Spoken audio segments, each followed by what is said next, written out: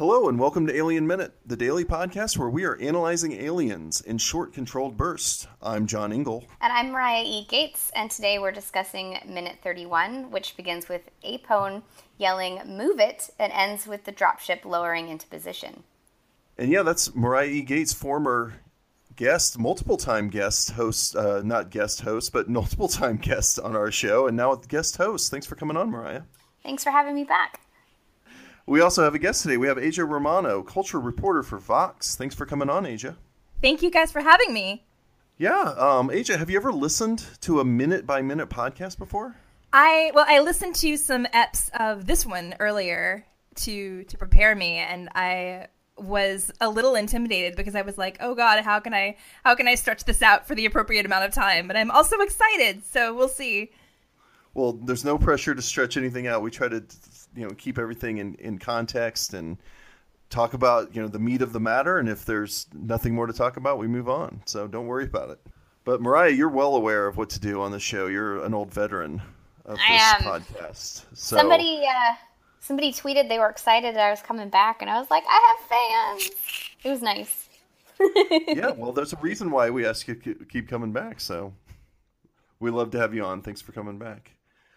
All right, so we're right in the middle of the, they're going right into the mission here, and they're all fired up, Marine style. Apparently you get real fired up and run to get into whatever vehicle you're going to be leaving on. So we're right in the middle of entering into the tank here.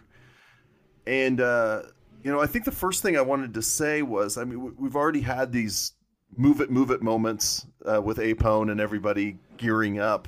So we could probably just move right into Ripley entering the scene here. And I'd like to hear your impression of the performance here and what Ripley is conveying, what Sigourney Weaver's conveying with the way she enters into the scene after having seen all this gung-ho Marine activity in the last minute. Well, I think it's, she's a little wary, I think, which is understandable because she's never been in this kind of military vehicle before. But she has, obviously, she's Ripley, but like this particular vehicle, like we see it right before they enter it, and it's an actual like armored tank that's been modified, right? If I understand correctly. Yeah. Yeah. So I think she's just sort of orienting herself, and like they all are. But I think the immediate emotional reaction that I get from her is she doesn't trust these people.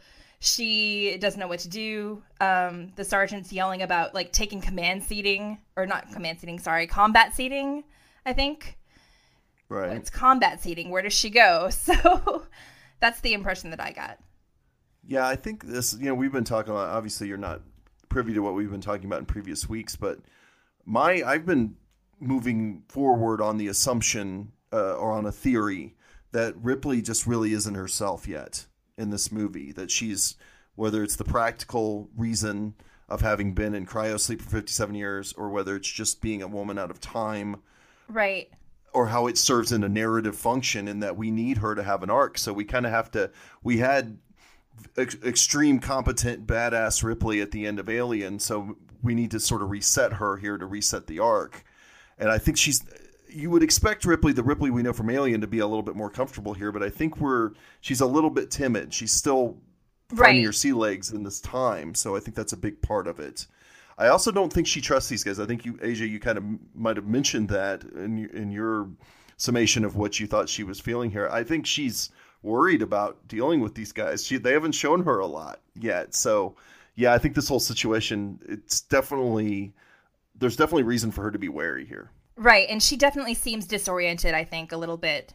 And I think that goes back to, there's the fact that I think on the director's cut, the commentary, they talk about how the ship is a TARDIS. It's bigger on the inside, So I think that in itself is a little disorienting to us because we see it from the outside and then we see it on the inside and it's huge. So we're sort of in her perspective of what is this thing?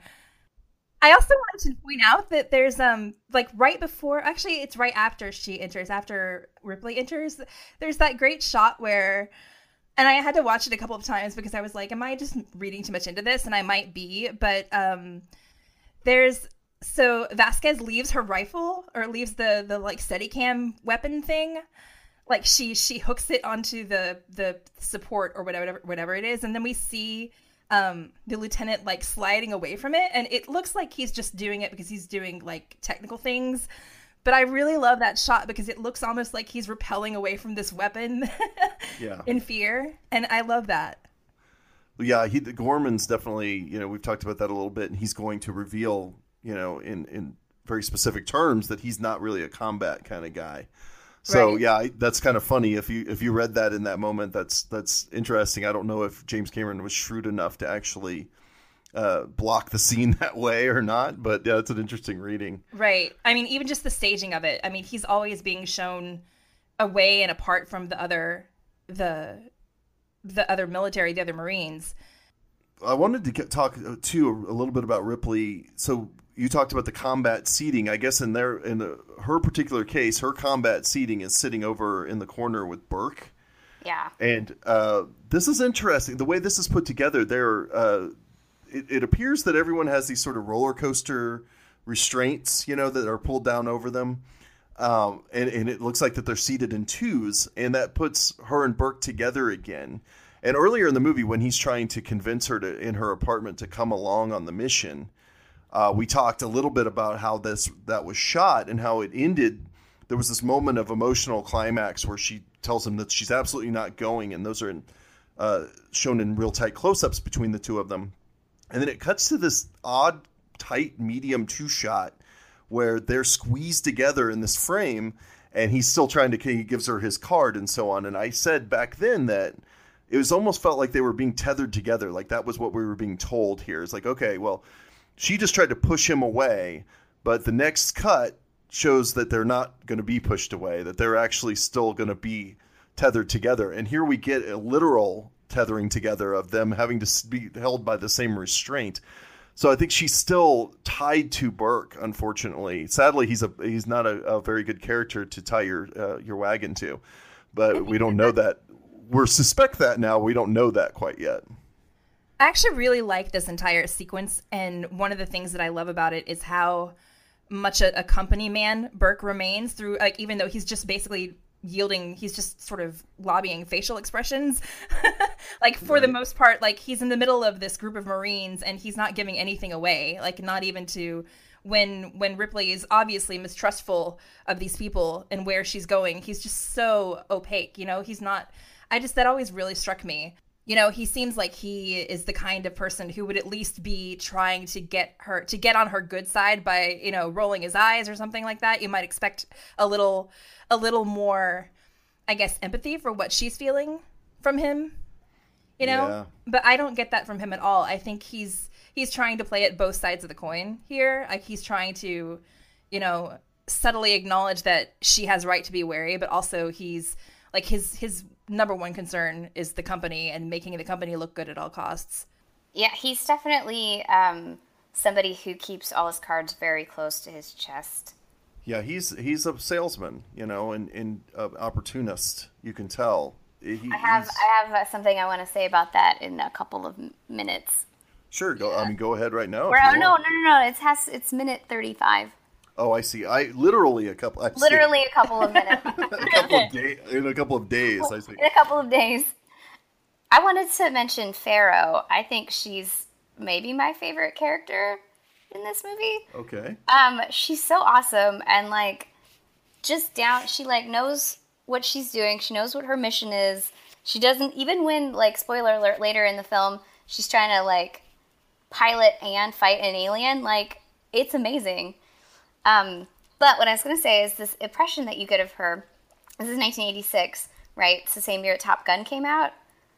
She looks just like the guys from Top Gun with the aviator glasses. Absolutely. She's got that hat that says "Fly the Friendly Skies." She's just as cocky and certain of her abilities as a pilot as those dudes from Top Gun. And I like that a lot. I think she's an interesting character. She's totally perfect. Just completely 100% together. You completely buy that she is flying this plane, that she, earned her wings and that's why she's flying this plane, even before she really says anything. Yeah, and we'll see in a couple of, over the next couple of minutes how cool she is as a pilot. We don't have to get into it now, but she's definitely very, very competent, very good at her job, and we'll get that impression in the next couple of minutes. Yeah, you pointed out that the Top Gun similarities, even the hair. I thought about that when they first got out of the cryo pods. She even has that kind of gelled back hair like Iceman, Val Kilmer sort of look. So there's no way they could have known about that movie quite yet, I don't think, when they were shooting. So it's funny to see. It's almost more like just a little time. We're getting a little snippet of time. This is what pilots were like at the time, maybe. Yeah, or Hollywood thought pilots were like. Maybe. You also have like Bill Paxton like being the boisterous man that we love. I love that. Like I'm not really sure how the cut scene. I mean, I know how the cut scene that he gets later, that I guess we'll talk about at some point, fits into this, but it looks like the sergeant tells him to lock it down, and he sits down and then is like immediately up like a couple of minutes later, and he's just running around being Bill Paxton-y, and I love that. All the other people are actually taking their seats, and he's just doing his own thing. Yeah, it's funny. We always talk about these director cut changes, the things that were originally cut, then were re-added into the director's cut. And this is a big one, right? Honestly, I forgot that it wasn't part of the original movie. When I went back to watch the theatrical cut, I completely missed the big crazy bravado, description of all the weapons scene that we were going to get here. But, we just get I'm ready to get it on and high-fiving, and then the scene is over. I think I miss it. I mean, not only did I miss it watching because I thought it was going to be there, but I miss it because I think it's actually plays into the subtext of the movie quite a bit. Yeah, it might be a little heavy-handed. Right. I think without that, we need that big hubristic moment, I think, to tell us what the Marines function within the subtext of the movie is. Also, the fact that it's Hudson who delivers that speech about the the power of their weapons, because I think we can easily overlook the fact it's not really something that's brought explicitly to our attention, but Hudson is obviously, he's the hacker of the group. He's the technical guy, and when you have him talking about these weapons and how high performing they are, it means something different than if you have a regular grunt talking about them, because he's probably someone who knows how they work technically. He's probably, he has some sort of ownership over them.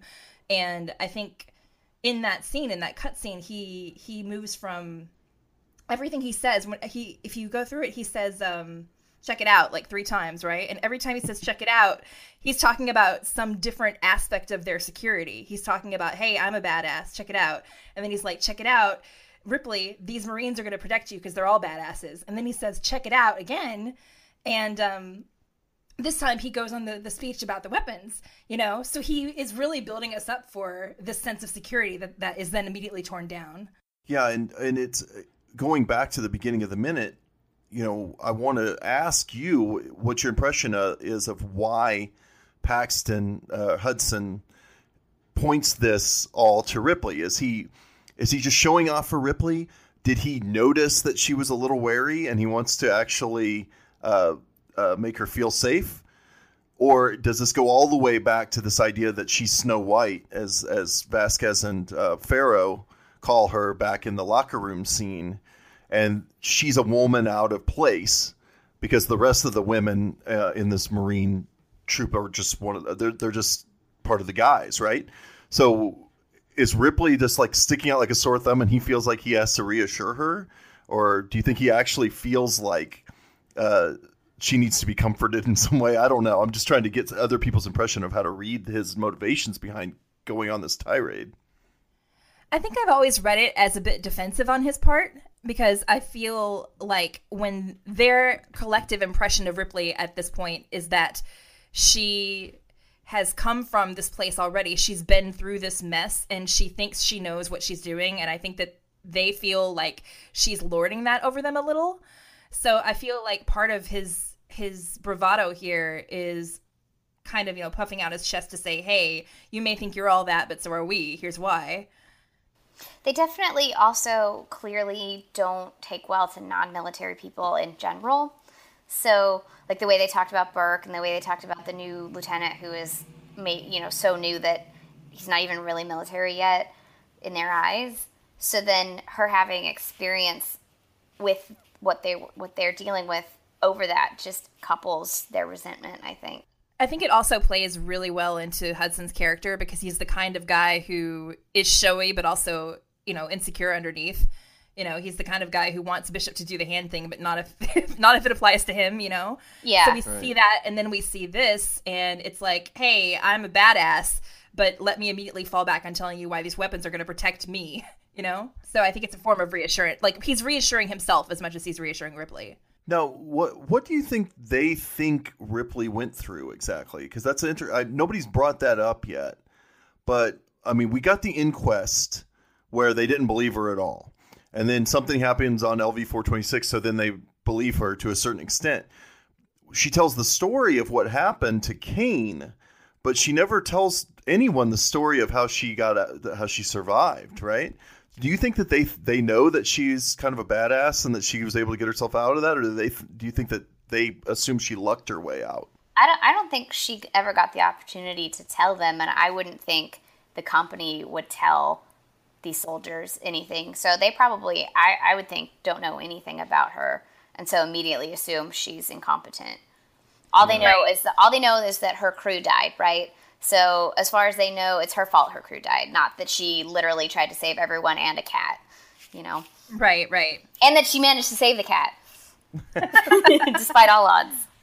And don't forget, the Marine mentality is no man left behind, right? That's the one of their slogans. So maybe they think less of her even because she survived and that nobody else did. I don't know. Well, I think that's why it's important that the only people who see her in the loader are Hicks and the sergeant, because they are obviously really immediately impressed by the fact that she can, move the loader.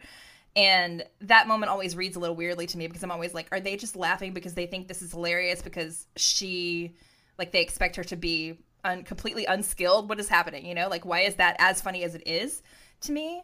But I think it also sets us up for the fact that Hicks is basically the person who reaches out to her and sort of helps her assimilate into the group because he's the one who has seen her be competent at something.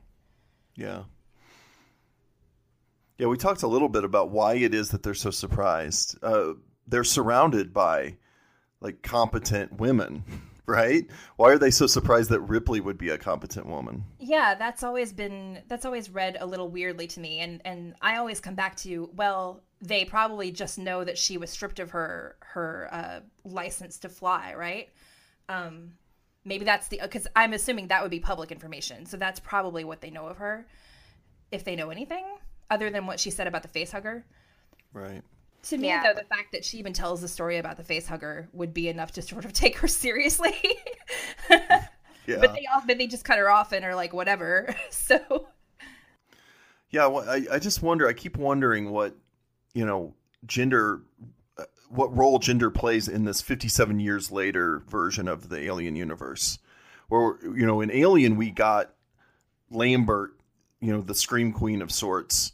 And that kind of a traditional female role in a horror movie, where in this movie we're getting the reversal, right? Hudson ends up being the Lambert in this movie, not to give too much away. And we're getting all these women in these very, in roles that are what would traditionally be equal to men, right? Where they're just as common. The woman is the pilot of the ship. The man's the co-pilot. The woman is the alpha in the group of guys in the locker room. She's the one doing the pull-ups first and so on. So gender roles are very different in this movie compared to what we saw earlier, or what we understood in 1986 in the world in 1986. So I keep wondering if they just assume she's from another time and hasn't caught up yet to what it means to be a woman in this year. I don't know if that makes sense, but I keep trying to figure out how it is that they're seeing her as so different from the other women that they work with. I wonder too if it's a military thing. The actual actors were encouraged to sort of do military exercises and training together to sort of have that bond. And it could just come down to, she's not military. We don't feel that sense of camaraderie with her, and we don't mind showing it. That's true. It could be that simple because they never really point out her being a woman. They just have doubts about her. I guess it's easy to assume that the reason would be, because typically that is the reason that you get in a movie, for someone doubting a woman's ability. But maybe in this particular case, it's too much of an assumption to think that that's the motivation behind it. So that makes perfect sense. Yeah, I definitely agree. I think her being an outsider and her being almost, but not quite, well, she was at one point a company employee, that makes her completely othered from their group and from their, way of life. Even if her job when she was a company person was grunt work, basically. She's still more like Burke than them. Yeah, you'd have to be skeptical of the company, even though these Marines apparently sort of work for the company. I think we find that out more as the movie goes along, but we've already gotten the impression that Burke was in charge in the room in Ripley's apartment when he's trying to get her to come on board the mission. You don't get any input from Gorman, and Burke continuously says, "I want you to come along." He's never really including Gorman in the talk, and I always felt like, okay, we're setting up the company's the one in charge here. The Marines are more pawns for the company. So I think if you worked under those conditions, you'd probably be, even if you're just a grunt, you're probably aware of that sort of a power dynamic, and you're going to be skeptical of anyone that has anything to do with the company. I mean, as far as they're concerned, she was eating with Gorman and Burke and so on. So yeah, You're right. It's probably just more of a class status thing or an otherness than it is a gender thing. But I still can't help but to explore the gender dynamics in this movie because they're kind of novel in a certain way. I mean, the way that we see Vasquez and Farrow and other characters personified in this movie, it's different from what we usually saw in 1986 for sure. Okay, you guys have anything else for this minute? I think that's all my notes. I think that's it for me. All right, Asia, do you want to tell the listeners where they can find you on the internet? Sure. I am at Vox. My byline is just Asia Romano. You can also find me on Twitter at Asia Romano and on Tumblr as Bookshop. And how about you, Mariah? You can find me all over the internet as at Old Films Flicker. You can find us at alienminute.com, on Twitter at alienminutepod, or on Instagram at alienminutepodcast. I want to give the regular Monday shout out to the guys at Star Wars Minute, Alex Robinson and Pete the Retailer. Thanks for loaning us your format, guys. Appreciate it. If you've never listened to the Star Wars Minute, go check them out at starwarsminute.com. All right, well, that's going to do it for minute number 31. We'll see you tomorrow for minute 32.